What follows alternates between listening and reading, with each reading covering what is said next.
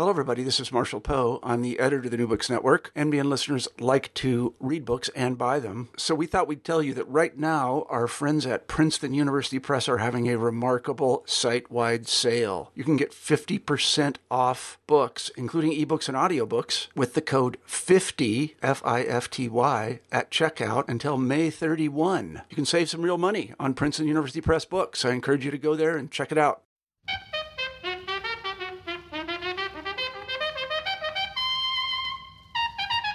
Welcome to New Books in African Studies. I am Beke Ukalina, your host. My guest today is Penny Van Vuuren. He's a researcher and anti-corruption activist, formerly director at the Institute for Security Studies. He's the director of Open Secrets, a non-profit seeking private sector accountability for economic crimes and related human rights violations. Today we are going to discuss his book, Apartheid, Gun, Money, A Death of Profit. Penny, welcome to the show. Becky, good day. Thanks so much for having me, and greetings to the listeners. Could you share with me a little bit about your background? How did you become interested in anti-corruption work? Yeah, thanks, Becky. I've been working on issues of corruption for almost 2 decades now. But at the reason why I tackle this work on corruption and colleagues as well is at its root, it's not a question of focusing on corruption as a technocratic issue, but rather as a social justice issue. It's appreciating the impact that economic crime has on the lives of ordinary people, how it disempowers people and further empowers often criminalized elites. I've been working at different organizations, Transparency International, for a number of years, and then undertaking research subsequently in South Africa. And I guess, throughout that process, realized that in many of the countries where I work on the African continent, we spend a lot of time trying to develop, rightly so, policy responses to economic crime. And those are important. But what we've seen in South Africa over the last 2 decades is you can have probably one of the best anti-corruption systems, which we had developed particularly about 10 or 12 years ago. But if you don't keep track of the corrupt networks of the individuals, and particularly of the global network of corporations and others who support that, the undoing of that system can happen very quickly. And today in South Africa, parts of our state have been criminalized over the last years as a result of precisely state capture and corruption. So, you mentioned in the book that this is very personal. Writing this book is very personal for you. You are obviously South African. What is going on in South Africa today that you think this story needs to be told? Yeah, so Becky, as I was alluding to, one of the predominant story in our politics over the last years in South Africa has been the story of corruption. We saw our immediate past president, a man by the name of Jacob Zuma, embroiled in a massive scandal, and which we've termed state capture in South Africa, as effectively a small family from India who relocated to South Africa. Built up a business empire of sorts, but did so largely through the connections they had with the president, Jacob Zuma, and a coterie of people around him, and became very wealthy off the process. Now, they won't be the first people to do something like this in South Africa. The difference was that the state, in a way, was being repurposed to line the pockets of this network of individuals, and state-owned companies, utilities were all being repurposed in part for this process. But the more we dig around this, and why I was talking about the fact that policy responses are not sufficient, was an appreciation that it cannot be a question of just happening suddenly, quite late, sort of almost 25 years into South Africa's democratic project. How did this come about? And the work that my colleagues and I have done in the past has pointed towards other big scandals. Immediately after the end of Nelson Mandela's administration, Thabo Mbeki had been elected president of South Africa. South Africa bought weapons from European arms companies in the late 1990s. Recall, this was a time when South Africa couldn't afford weapons, certainly didn't need them, wasn't fighting any wars in Southern Africa or anywhere else, and if anything, needed equipment for peacekeeping operations. But instead, this newly independent democratic government spent an amount of about $7 or $8 billion in buying weapons at a time that it couldn't provide medication to 300,000 South Africans who were dying of HIV/AIDS at the time. And that was done through bribery largely. Big European arms companies, British Aerospace, Thales in France, Saab in Sweden, German arms companies, Ferrostal and others, were, we believe, all involved in corrupting this newly democratic government of South Africa. And I guess the question is, we found links between the state capture, which I spoke of first under Jacob Zuma, these arms scandals of the late 1990s, and the fact that what had happened by politicians implicated in these scandals was that they tried to disable the country's democratic institutions in order to ensure that they were never prosecuted. And this made the current wave of corruption easier.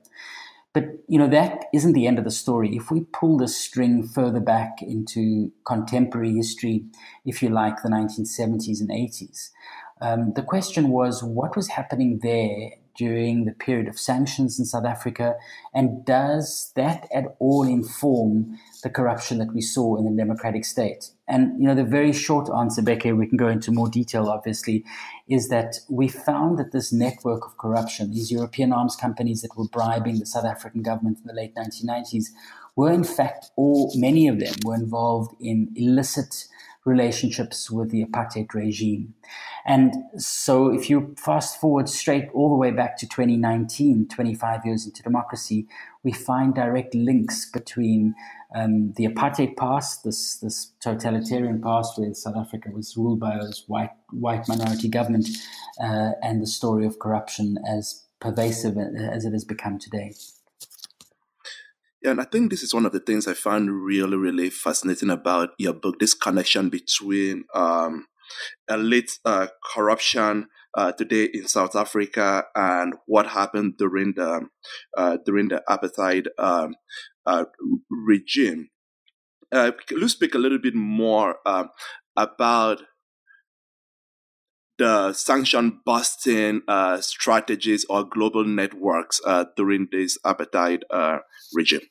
Yeah, thanks, Becky. I mean, maybe just to step back for a moment, if we take ourselves back to the 1970s, it was a result of the work of the global anti-apartheid movement and its response to the repression in South Africa by the apartheid regime, and of course the wars in Southern Africa. Remember, there was the very hot war in Angola, the invasion of Southern Angola by South African troops in the mid-1970s, the murder of Steve Biko, a prominent South African activist, and the imprisonment of many young students protesting in Soweto in the mid-1970s, that led the United Nations to pass what were to become mandatory sanctions, and would have meant that it was should have become law in all UN member states that the supply of weapons to the apartheid state should be criminalized.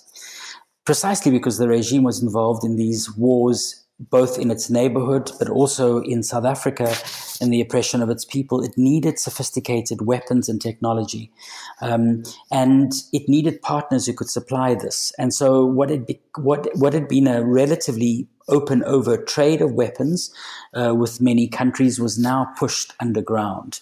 And what the apartheid state did was develop a network, which we really refer to as this deep state network of arms companies and middlemen and governments and political parties and bankers, who were all involved in this network of profiteering in supplying weapons and weapons technology and oil as well to these all important commodities to the apartheid regime.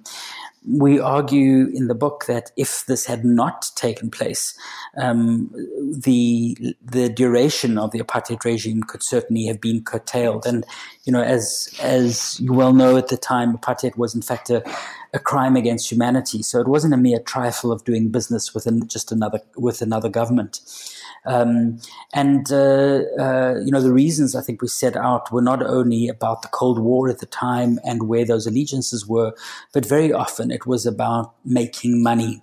And I guess just to bring it to the point is much of the material in the book has been disclosed for the first time precisely because at the end of many repressive regimes, while there's often a focus on the perpetrators of violence, the police officers, intelligence officers who've murdered people or people who've been disappeared, we very seldom focus on the economic criminals. And it was no different in South Africa. The end of the apartheid rule, Nelson Mandela is elected president, the first democratic government, and South Africa has a Truth and Reconciliation Commission that considers many of these acts of violence. But crucially, the commission did not investigate these economic crimes which we spoke of. So the investigation that led to this book was really to try and uncover a piece of hidden history, something that had never been talked about, we felt sufficiently exposed in South Africa, and certainly hadn't happened anywhere else in the world. So what was the reason that the new government, the Mandela government, did not prosecute these past crimes? Was it because they did not want to wreck the peace process that was very fragile? Yeah, that's certainly one of the reasons, Becky. I think it's an astute observation. And look, there's no doubt that if we think about the first years after the transition period, this wasn't a walk in the park for Mandela and the newly elected leaders. South Africa had been at war. There had been thousands of people had lost their lives in the early 1990s in what was really a low-scale civil war in South Africa. There was every push to try and retain peace, and of course, any range of actors could derail this process. Now, to be very clear, we don't have any evidence in the book that suggests that international banks and intelligence agencies held a gun to the government's head to say, if you release any of this material, if you investigate us, we'll overtly harm you. But, in the world of real politics, I think one can appreciate that democratic leaders are very hesitant to go after the big economic players who have enabled a system of repression because they rely on them. The same Swiss bankers who were bankrolling the apartheid regime were the Swiss bankers that South Africa as a democratic state went to and in a way had to go to ask for new lines of credit, for extension of credit. And, I think there's a strong argument for this odious debt that the apartheid regime had left the democratic government to be written off. But given the fact that South Africa chose a model of operating within the global financial system, it had to play nice in a way with many of these very powerful forces. And that meant that so much of this tale of duplicity, in a way, was not conveniently, but I think in some instances quite deliberatively put aside, in order to give this new democratic government the space to try and establish itself.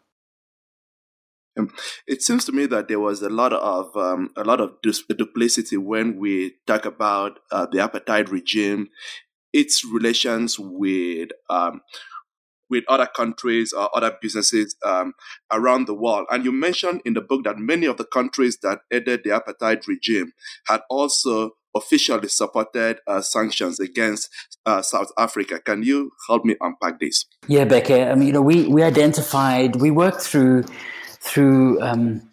about 25 different archives in 7 or 8 different countries. The research took us 5 years, myself and one or two colleagues who worked on this. And, sifting through about 1.5 million pages of documents and many interviews, we came across this quite extraordinary tale, if you like, through official documents, primarily much of it from South Africa's military intelligence archives, which showed that we were able to identify at least 50 countries that were providing covert support to the apartheid regime. Crucially, though, these were countries large and small and included all 5 members of the United Nations Security Council. So United States, France, Soviet Union or Russia as it is today, China, and of course the United Kingdom as well. And it's important to note this because those were the members of the Security Council that were there to police the sale of weapons to the apartheid government as as the global policeman at the time. But what we saw was that the cops were in fact corrupt. The governments in many of those countries, the political administrations, the elites, sometimes up to a level of prime minister, for example, in France, very important corporations in all those countries, were on the one hand making sometimes quite powerful statements against apartheid in global fora, but they were very willing to do backroom deals as long as it was to their advantage under this veil and this cloak of secrecy. Let's talk about the U.S. since you mentioned some of those countries. In the book, you mentioned the former U.S. Senator Richard Stone, who took on this role of changing the media perceptions of South Africa. He was even invited on a visit to South Africa. How successful were his efforts? Yeah, so he was an interesting example of somebody, a Democratic senator from Florida, who, to my knowledge, is still alive, and he had been, quite central to Ronald Reagan's politics in Central America. If I'm right, he was a special envoy to the Reagan government in Central America in the early 1980s, and he was one of the types of people that the apartheid regime was not only involved in the covert supply of weapons, but it was also lobbying hard to try and change perceptions in its favor at a government level and a business level in the United States. In a way, you could argue that many other countries continue to do today, whether it's Israel or Russia or other countries in countries like the United States.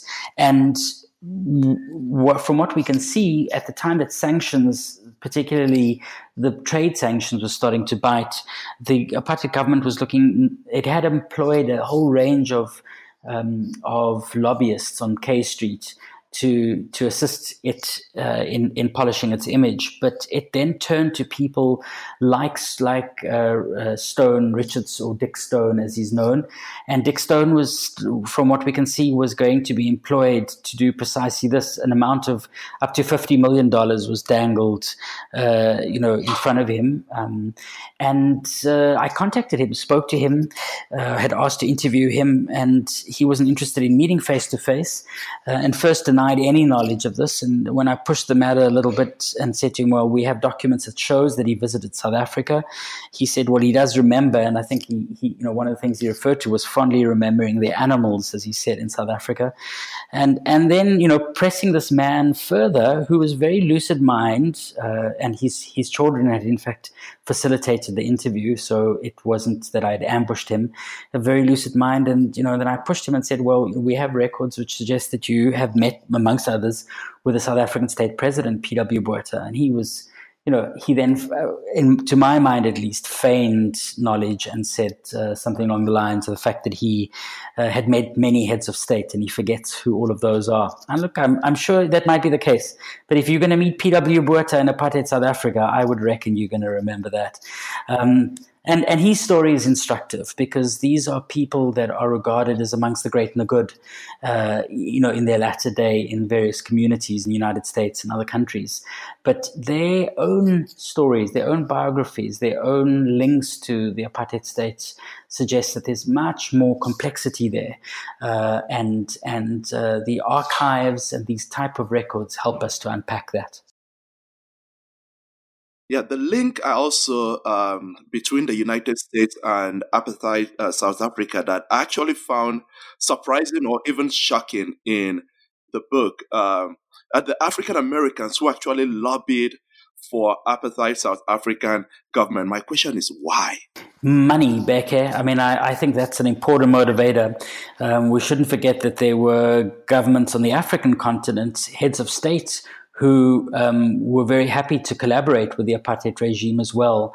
And so, if you take that into, although this is despite the fact that there were governments, I mean, let's just think about the people of Nigeria who would pay a tax in support of the anti-apartheid movement. So, I think there are people who make different choices, but you're right. I think it was quite extraordinary to find these details, which we found in the records of lobbyists again on K Street, and an attempt by the apartheid government to identify African Americans who would help them to tell their story. A US-based writer, Ron Nixon, has written an excellent expose on this as well, called Selling Apartheid. But it really is quite an extraordinary story of the type of people that the apartheid regime was looking for to be the face of its propaganda. And they paid handsomely for this. In their documents, in their internal correspondence, they are very clear, this is the South African government at the time, that they need African-American voices to lend credibility to their notion that apartheid was a just cause, an opportunity to give different racial groups equal opportunities in separate areas, which of course is a complete fallacy and a lie. But hence they had deep pockets and were ready to pay the lobbyists to do their bidding, if you like, in the process. In the book, you address 7 myths that have informed a false or misleading narrative about the nature of apartheid and economic crimes in South Africa. So I just want to quickly, I'm sure my listeners will be interested in knowing what the 7 myths are. I'm just going to quickly mention each one of them, and you just tell me a little bit about them. Corruption is a racial phenomenon. Yeah, so this idea, again, as I mentioned, when we look at this issue of state capture today or corruption, we think that it arrived on our shores, at the dawn of democracy. And I guess what we're trying to say is that I'm not suggesting at all that there shouldn't be any accountability for elites who are involved in economic crime today. But we need to understand the nature of the networks. And for that to happen in a country like South Africa, you have to go back to a period when white nationalism was the dominant force in domestic politics. And therein lies the roots of this economic crime. Apartheid was a corrupt system. It benefited few people at the expense of the majority. So that means predominantly white people at the expense of black South Africans. But equally, the system in the way in which it operated globally, as we show in Apartheid, Guns and Money, was bound into processes of economic crime, and so therefore deeply corrupt. Okay, thank you. The second myth you mentioned is freedom signaled a clean break with the past. Yeah, so the point there is, Becky, that the truth-telling that we had hoped would happen at the end of apartheid didn't happen. New elites, for practical reasons, sometimes decided not to deal with these issues, but this effectively allowed the problem to fester and to entrench itself. And we saw the arms dealers of the old entering a democratic South Africa and continuing their practice, and we saw corrupt politicians who'd been voted in by the majority of South Africans being more than prepared to do business with these individuals for their own profit and effectively at the expense of our democracy. The third myth you discuss is apartheid South Africa was an isolated state. So I think part of the narrative proffered by the apartheid state certainly was that it started to see itself as a victim by the 1980s. It saw itself as a victim of an international community that didn't understand it, and that victimhood, if you can understand it from a propaganda perspective, was very important, particularly to try and point out to the white community that it was isolated, and so therefore it was the responsibility of white South Africans to do everything to back this last bastion of freedom in Southern Africa that the world didn't seem to want to understand. Now, the truth, of course, is that yes, there were sanctions in place, but most of those sanctions there were ways to get around it. It just took cash and a huge amount of money to be able to do this. But there were willing friends out there waiting to support the apartheid regime. The fourth myth is apartheid was self-sufficient.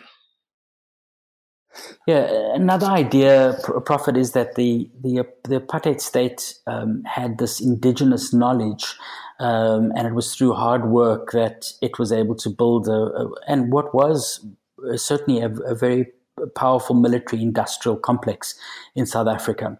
South Africa by the late 1980s was one of the 10th largest exporters of weapons in the globe. But, much of that relied on elements of local ingenuity, but certainly the re-engineering of weapons and technology that was procured illicitly from, amongst others, UN Security Council members. The fifth myth is apartheid was unprofitable.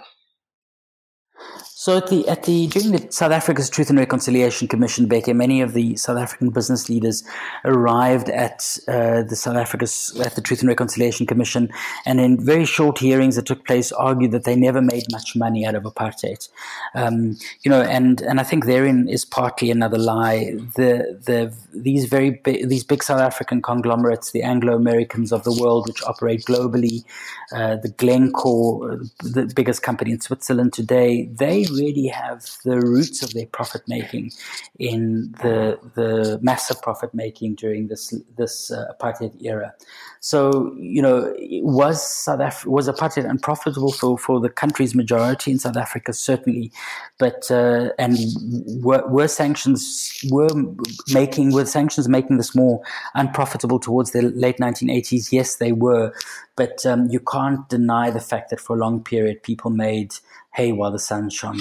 Okay, the sixth myth that you discuss is the defeat of apartheid was inevitable. Yeah, so I think one of the points made in the book, Beck, is to understand that this network of profit that we lay out through evidence in the book, could have further sustained the apartheid regime for a far longer period of time. And for a younger generation of South Africans, many of whom I and colleagues engage with, for some folks, there is a sense that at the end of apartheid, Nelson Mandela simply sold out by making certain concessions at that point to the business elite, or not agreeing to a process of mass confiscation of land by way of example. Now, those are certain choices that were made in terms of formulating the new constitution in South Africa. But I think it's important to recognize that South Africa could have ended up like North Korea. It could have been an isolated state with a white dictator who had found a way to accommodate small pockets of black elites, which was happening during that period in apartheid in any event, and that relied on a as a totalitarian state in ways in which to crush opposition. It would have been a completely bankrupt state, and people would no doubt be dying in large numbers from hunger. But I think the point is that the system could have could have outlasted, could have existed for a lengthier period, another 10 or 15 years, for argument's sake. Partly because of the support it got from friends who were willing to be bought off with apartheid cash. And finally, the last myth: we cannot undo this wrong. Yeah, so I think the point made in the book as well, Beck, is that while I'm not naive to the situation in which South Africa found itself at its time of the transition and the difficulty of dealing with economic crimes, the situation we find ourselves in South Africa is not dissimilar to many other countries that have gone through transitions, whether it is Tunisia after the Arab Spring, Colombia, which is having its own experiences right now, and other countries where there have been profound changes in government that have taken place.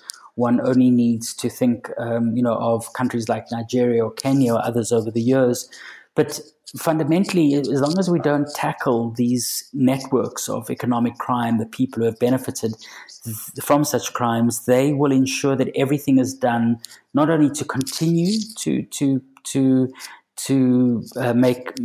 effectively make profit out of corrupt relationships, but they have an invested interest to ensure that the cover-up of their crimes continues. And so the argument here is that it's time for South Africa to have a reckoning with some of those players. Some of those players, which we are focusing on now as an organization where I work, Open Secrets, is not only presenting the evidence in these 600 odd pages in this book, but it is looking at how we can hold some of the banks in particular in Belgium and Luxembourg, who are central to a global arms money laundering network. So they moved to help, we believe, set up the architecture for the apartheid regime to move tens of billions of dollars across the world to procure weapons. And we've laid complaints with authorities in Europe against two of the big banks, KBC in Belgium and KBL, or Credit Bank Luxembourg in Luxembourg, who are central nodes in this global network of banks that supported the apartheid regime, we believe, and made a huge amount of cash off this. And, if we can do this as a tiny civil society organization, taking on these Goliaths, then we think it's important for the South African government, our own prosecuting authority, and the prosecuting authorities in those countries to take this kind of evidence seriously. I think otherwise impunity breeds. You mentioned Credit Bank, and in the book, you talked about Armscor, which we haven't talked about in this interview much. You talked about Armscor having men and women in Paris who, for example, worked with Credit Bank in obtaining cash to procure weapons. So my question is, did Credit Bank have their own people in South Africa working for their own interests? Yeah, so Becky, that's correct. The Armscor, the South African state-owned arms company, which still exists today, had, for what we were able to establish for the first time, a secret office in the South African embassy in Paris, which is on the Seine. And from there, their agents would travel. There were about 30 of them at any given time who would travel across Western Europe and elsewhere and buy weapons, technology, sometimes sell weapons. But they would, travel to Luxembourg, where they would go to the sister bank of Credit Bank Belgium, and Credit Bank Luxembourg was this bank, and they would then collect the cash which they would use for payments or redirect cash for payments to weapons suppliers. And both banks did have representatives in South Africa, but most of that business was happening in Europe. It was precisely because that is where the buying and the selling of those weapons were taking place. I think importantly, what we were able to establish through archival research is it wasn't just a question of the banks doing this because they saw they wanted to make money. There was something more sinister at play. The chairman of Credit Bank in Belgium, and who had in fact helped establish the subsidiary in Luxembourg, or the sister bank in Luxembourg, was a man by the name of André Vlerik, a former Belgian Minister of Finance, founder of the leading business school in Belgium that carries his name today, André Vlerik, of the Vlerik School of Business. The man was an out-and-out, we believe, racist, spent a lot of his own personal private time building pro-apartheid networks in Europe. So those networks in Belgium amongst elites there, political and economic elites, and a number of other countries across Western Europe, in fact, modeled in his own words, on the anti-apartheid movement. It would be a pro-apartheid movement.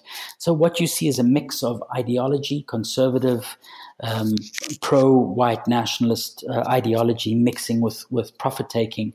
And it's, quite a toxic mix, but this enabled, we believe, the relationship between these banks and the apartheid regime to be sustained. And according to some former Armscor officials, up to 70% of all the cash that was laundered through international banks, of which there were dozens, was then reassembled in Belgium and Luxembourg, ultimately for the purpose of buying weapons. So these companies profited from the apartheid regime, and a lot of people also got hurt by the regime, whether it's the violence or the wars that took place during the regime. One of the big debates going on here in the U.S., for example, is the issue of reparations, which has come back to the public square in the discussions and in the conversations. Do you think of any way in which these companies could be held responsible for their actions, some form of restitutions that will also go toward reparations for those who were hurt by the apartheid government? Yeah, I think the issue of reparations and restitution is key, Becca.